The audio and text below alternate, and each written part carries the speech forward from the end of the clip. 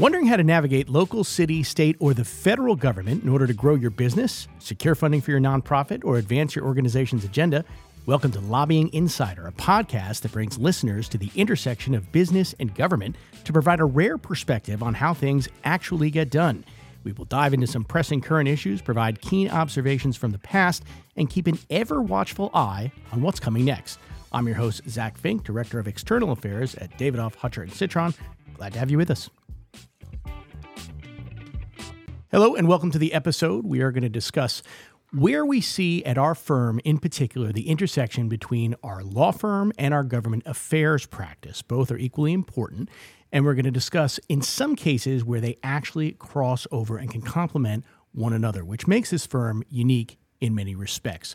We have with us our founder and principal, Sid Davidoff. Sid, can you just tell us a little bit about yourself and your founding of this firm? Yeah, we're going into our 50th year of this firm, which is very exciting for us. It started as just a couple of us sitting around a table. We're now over 65 lawyers, and a good part of our business with the firm is our government relations and lobbying activities, of which I head up. Derek? Yeah, I'm Derek Wallman. I'm a partner at the firm. I've been a partner here for about 15 years. My practice is real estate litigation, real estate transactions, and construction. And we've been extremely busy. Yeah, a lot going on. I see that. So in terms of a law firm, a lot of law firms in the city, but I do think when you have both elements, both components, where you have both government affairs and a law office, that sometimes not only that differentiate our firm, but also in some instances they can cross over and complement one another. And we had an example we were going to talk about from just a few years ago involving Ceruzzi Properties. Derek, can you bring us up to speed on what that was? Sure. It was a very interesting situation, a little bit unique because of the circumstances of a particular property at 86th Street and Lexington Avenue. So our client was building a new condominium, high-rise condominium, and historically there had been a subway entrance on the property that was on an easement to the city. So the city had a subway entrance in the building going down to the basement. The client wanted to remove that entrance so that he could utilize the ground floor and basement of that property for retail. It was a very valuable corner. Yeah, it gets tricky right away, right? Because we're talking about MTA property, then we're talking about retail stores. So right away we have out of the gate three players here who we have to talk to and negotiate with. Exactly. And this request immediately, of course, triggered in my mind our government group. So we had to make contacts with the MTA and New York City Transit and discuss with them this proposal and interest them, and at the same time try to make a deal. Was the MTA the most complicated component in this? I mean, in terms of dealing with the other businesses, were they more amenable? Oh yeah, no, we had projected already to bring in a big box store. Okay. Using this space, and we brought in Old Navy as an anchor, which was a great result. Yeah. But it all high-paying tenant, big an large anchor, rent. financeable national credit tenant. So that was important, and having that gross area was very important to them too.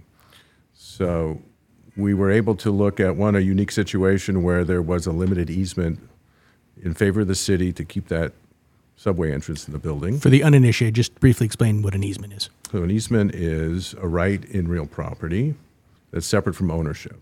So our client owned the property, but gave a right to the city of New York to use part of the property for their subway entrance. Got it. So Okay. there was a physical entrance in the building, staircase that went down to the basement to the subway tracks on Lexington Avenue.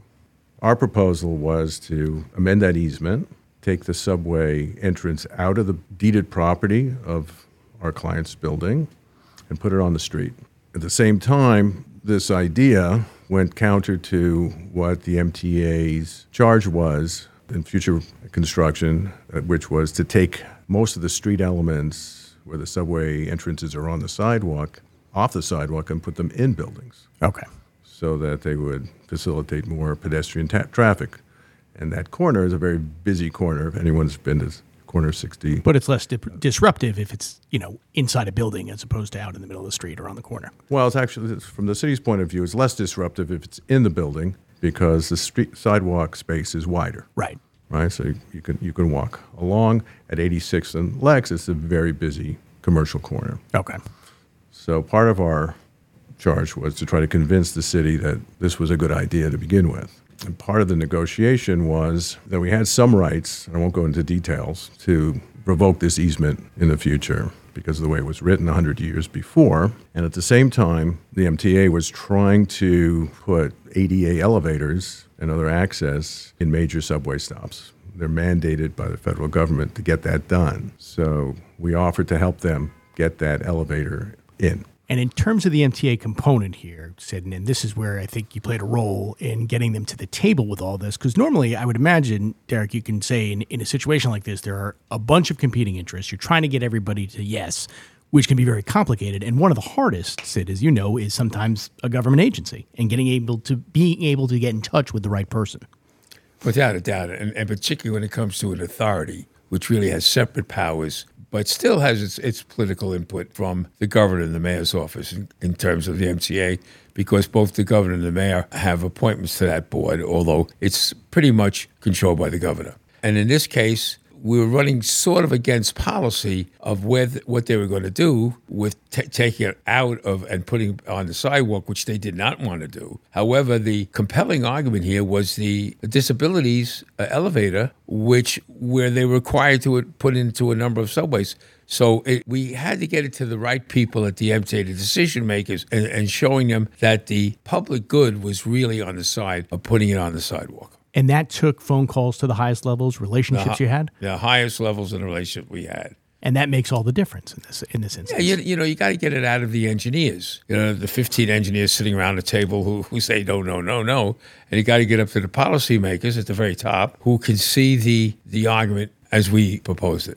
Government can be very difficult to navigate, and people tend to be siloed off and looking after their own interests, right? So you have to get it to a level where there's someone who can actually say, this is in the best interest of the agency or the city. Yeah, and particularly where you're going a little bit outside what the norm is. Right. Because, again, the bureaucrat is there to follow the rules and regulations and in the most expeditious way, in the least costly way, et cetera, et cetera. You now have to get to a different level to show that this is one of those things that should be outside the norm.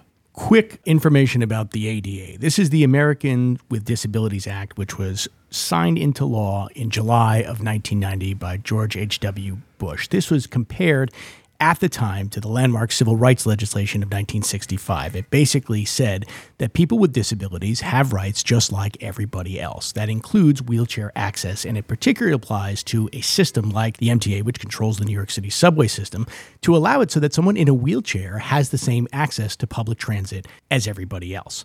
Now, just in terms of where we are, this was roughly 33 years ago. Today, there are 472 subway stations in the city of New York, of which 140 are in full compliance with the ADA. That is about a 30% compliance rate, which I don't need to say is not a very good one. So you look at Manhattan, it's slightly higher. It's about 39%, but still not really numbers to write home about. So what's very interesting in this, by the way, I should say the buses are a lot better. They get a new fleet every several years, and they are wheelchair accessible. So they've done better in that department. But it's very cost prohibitive for the MTA to build out these stations. In some cases, the platforms are ancient. They can't even accommodate. They have to be expanded. And then you're, in this particular instance, for example, having to put in elevators so that someone who is in a wheelchair can actually get down to the platform. So that is very expensive. And the MTA is not only, it's not a pay-as-you-go system, meaning that it doesn't pay for itself. It needs government assistance. And it also has a very robust capital plan, which requires further investment. So in this instance, when you talk about an elevator and you can get perhaps the client to pay for it, that sounds like one of those situations that's win-win-win. Well, you take it from here, Derek, because that was part of the negotiation. It seemed like a no-brainer. Right. In theory, that everybody gets what they want, right? Right. It sounds good. And then what always happens is competing interests, not only outside city government, but within the city government, take hold. So, there's city real estate. There is New York City Transit, and within transit, there's something called street elements, and then there's the historical preservation for the actual subway platform. Right. There are a myriad of other people come out of the woodwork, right? Everybody's got an angle in this city. Everybody's got an agenda, and they don't always align. In fact, they rarely do. They often compete. They compete, or they just have input. Yeah. And in a situation like this, people have to actually think it over. It's not cookie cutter. Yeah. And so to get everyone in a room and actually make a decision is extremely difficult. Right. All the goodwill being there, still you have multiple meetings, adjournments. We're going to consider one thing. One person will consider it. They'll come back and have a problem. Someone else will consider that problem. It can go on ad nauseum. And what you learn dealing with government, city government in particular in this case, is, as Sid so aptly said, once it goes out of that narrow corridor where everyone's comfortable, nobody wants to make a decision because it's either not my job, or I'm worried that I'm going to go out on a limb and I'm going to be criticized for it. Right. So it takes someone from above to pay attention and say it's okay. Right. You can get this done, and that's really where someone like Sid comes in as the most important player. And in terms of getting the client to pay for something like this, like an elevator, for example, they're trying very hard at the MTA to get as many compliance stations as they can. So presumably that's a good thing to dangle in front of them. And I guess they did that, but there was a limit on what you were willing to offer. Yes. They were very happy to have that offer, and they expressed the urgency of their mandate, as you so aptly said. The city's way behind in compliance, and they're trying to show to the federal government that we are compliant here. Or at least we're trying. We're trying. To get here's another station where we've created ADA access. But at the same time, there's another part of the transit authority to say, well, how do we pay for this? And how do we pay to install it? And then how do we pay to maintain it? That's two different budgets. There's a capital budget and there's a maintenance. And in this instance, the city was very clear. We don't pay for anything, they said. Right. Great. That's helpful, right? Right. So their position was, well, okay, thanks for making this offer, but we'll take it as long as you pay for maintenance in perpetuity. In perpetuity, right, which means that the sole responsibility for maintaining the elevator so they can be ADA compliant is your client.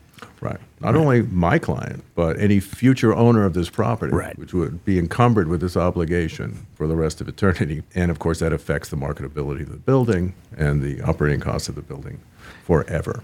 So I can't imagine that was going to fly, Sid. And I guess at this point there needed to be kind of some sort of negotiation to get around that offer from the MTA. Right. And it was difficult getting the MTA off the in perpetuity, argument and demand. But with Derek, we came up with a solution to give us a lump sum sufficient to make them feel comfortable. Okay. And without affecting the bottom line of the future of the building. And you recall what that was? It's about $1 billion. Okay. So, but that's in addition to the contribution to build the elevator. Right. We had to build the elevator. So, we're not talking insubstantial dollars here. You're building an elevator that's built to hold disabled people coming out of the sidewalk. You've seen them if you've walked around, particularly in Manhattan, as you said before. To build heavy machinery and then to put another $1 million one-time payment to maintain it going forward. It was substantial. Yeah. And was that what kind of broke it? I mean, was the MTA willing to come back and say, okay, that's a fair payment as far as we're concerned, and therefore that kind of what broke the logjam and got everybody to... After a lot of meetings, cajoling, and just saying, look at the benefit to the city. Right. Look at the benefit to where we are and what you need to do with ADA compliance. I think the better minds got together and said it's the right deal. Right.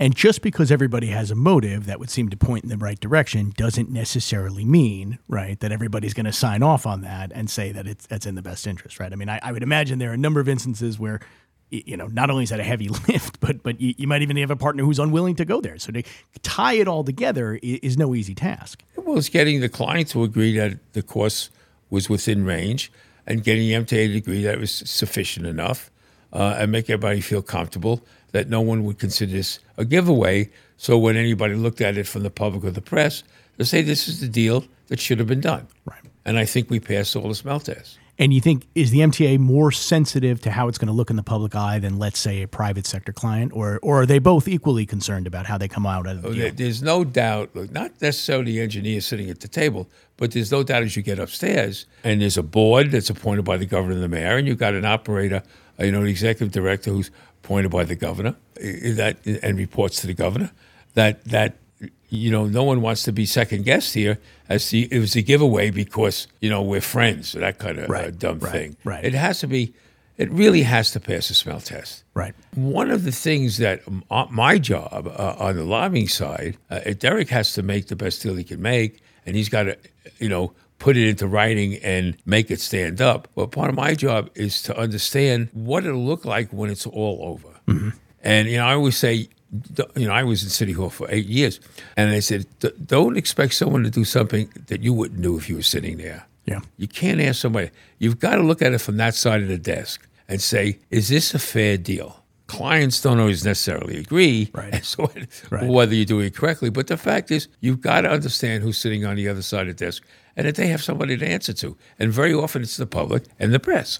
And it's understanding, you worked in the Lindsay administration, so you dealt with these kinds of public interest issues, I would imagine, all the time, and required every day negotiation with the private sector, right? And that was always a complex process, it's fair to say? Very complex, but today it's even more so with all the community boards, with everybody having a camera, and an ability to communicate to the world. Right. We didn't have cell phones and so on. We didn't have an internet. If you had a computer, I don't even think I never had a computer. Right. So it was a different kind of communication. Today it's even more sensitive, 24-hour news, etc. So it's really understanding both sides of the table. What is a fair deal for your client, and what is a fair deal for the city or state or whatever entity you're dealing with? Which is the public interest, which can be a hard to quantify, designation, right? Yeah, and so the other side of that coin was what happened on 68th Street as opposed to 86th Street and the Imperial House, which is, to my knowledge, the largest residential building in the city of New York. It's a complete block between Lexington 3rd, 68th, and 69th Street. Okay. So it is substantial. Right by Hunter College over there. Right by Hunter College. And interesting enough, Hunter College, the only exit off of that train was on 68th Street. There was no other exit off. And at rush hours, both morning and afternoon, it could be as much as a 5-minute wait to get out or in to the subway because of the crowds waiting for the train to come in, load up, and so on. And in the best interest of the city, the MTA came one day and said, we're going to put an entrance on the southeast corner of 69th Street and Lexington Avenue, which is the corner that Imperial House has. They have like a horseshoe driveway. Okay. You drive in one yeah, going. Right. And it's one of the busiest walking streets because of the hospitals going all along the east side there. There's a huge amount coming in. And Hunter College. And the college. That's a tremendous amount of foot traffic. So this affected Imperial House greatly. And they wanted to fight, and that's when they retained us. They wanted to fight putting it there. And in that particular case, we did just the opposite of 86th Street. We got the MTA to agree to buy one of our stores on Lexington Avenue, east side Lexington Avenue, to put the subway entrance in. So in this case, we took it off the street and made the staircase down to the subway in one of the stores, which required, again, that's when the legals get involved, because we had leases, we had to break. Right. We had to move around some stores. It's a co-op. We had to take that property out of the co-op with the bank, etc. Okay. Yeah. Create a unit for them. The city actually purchased and owns that particular property. It's not an easement. Yeah. And they have full responsibilities for it. And that was a 4-year project. Yeah. And was not an easy one. It doesn't sound like it. We involved the congresswoman at the time, Carolyn Maloney. We had all the local officials. We had Hunter College involved, Jessica Rebb, who was then the president of Hunter College. I mean, it was an effort, as I say, 4 years to get this thing done, one from a policy point of view, and then from a legal point of view with all the real estate issues that go along with carving out a cooperative property. And I think the result was a great result. Yeah. I think everybody's happy with the result. But it's just so interesting because at the same time, we're trying to get the one taken out of the store and put on the street in 86th Street without trying to get something off the street and putting it into the store. Right. It was actually a lot of fun. But I would imagine there's a lot of juggling, and you thrive on this. This is what you do here. This is what we do. But again, the public policy was really, we're talking about a property that was 18 blocks away, so different than in the two, a piece of Manhattan where it was the right thing to do on 86th Street, and it was the opposite right thing to do on 68th Street. And it's both worked well. And the other interesting thing is, as I was saying, on 86th Street, the city's position is we don't have the money. We don't pay for these things. If you want something, you're going to have to pay for it yourself. Pay for yourself. We don't have the budget. Right.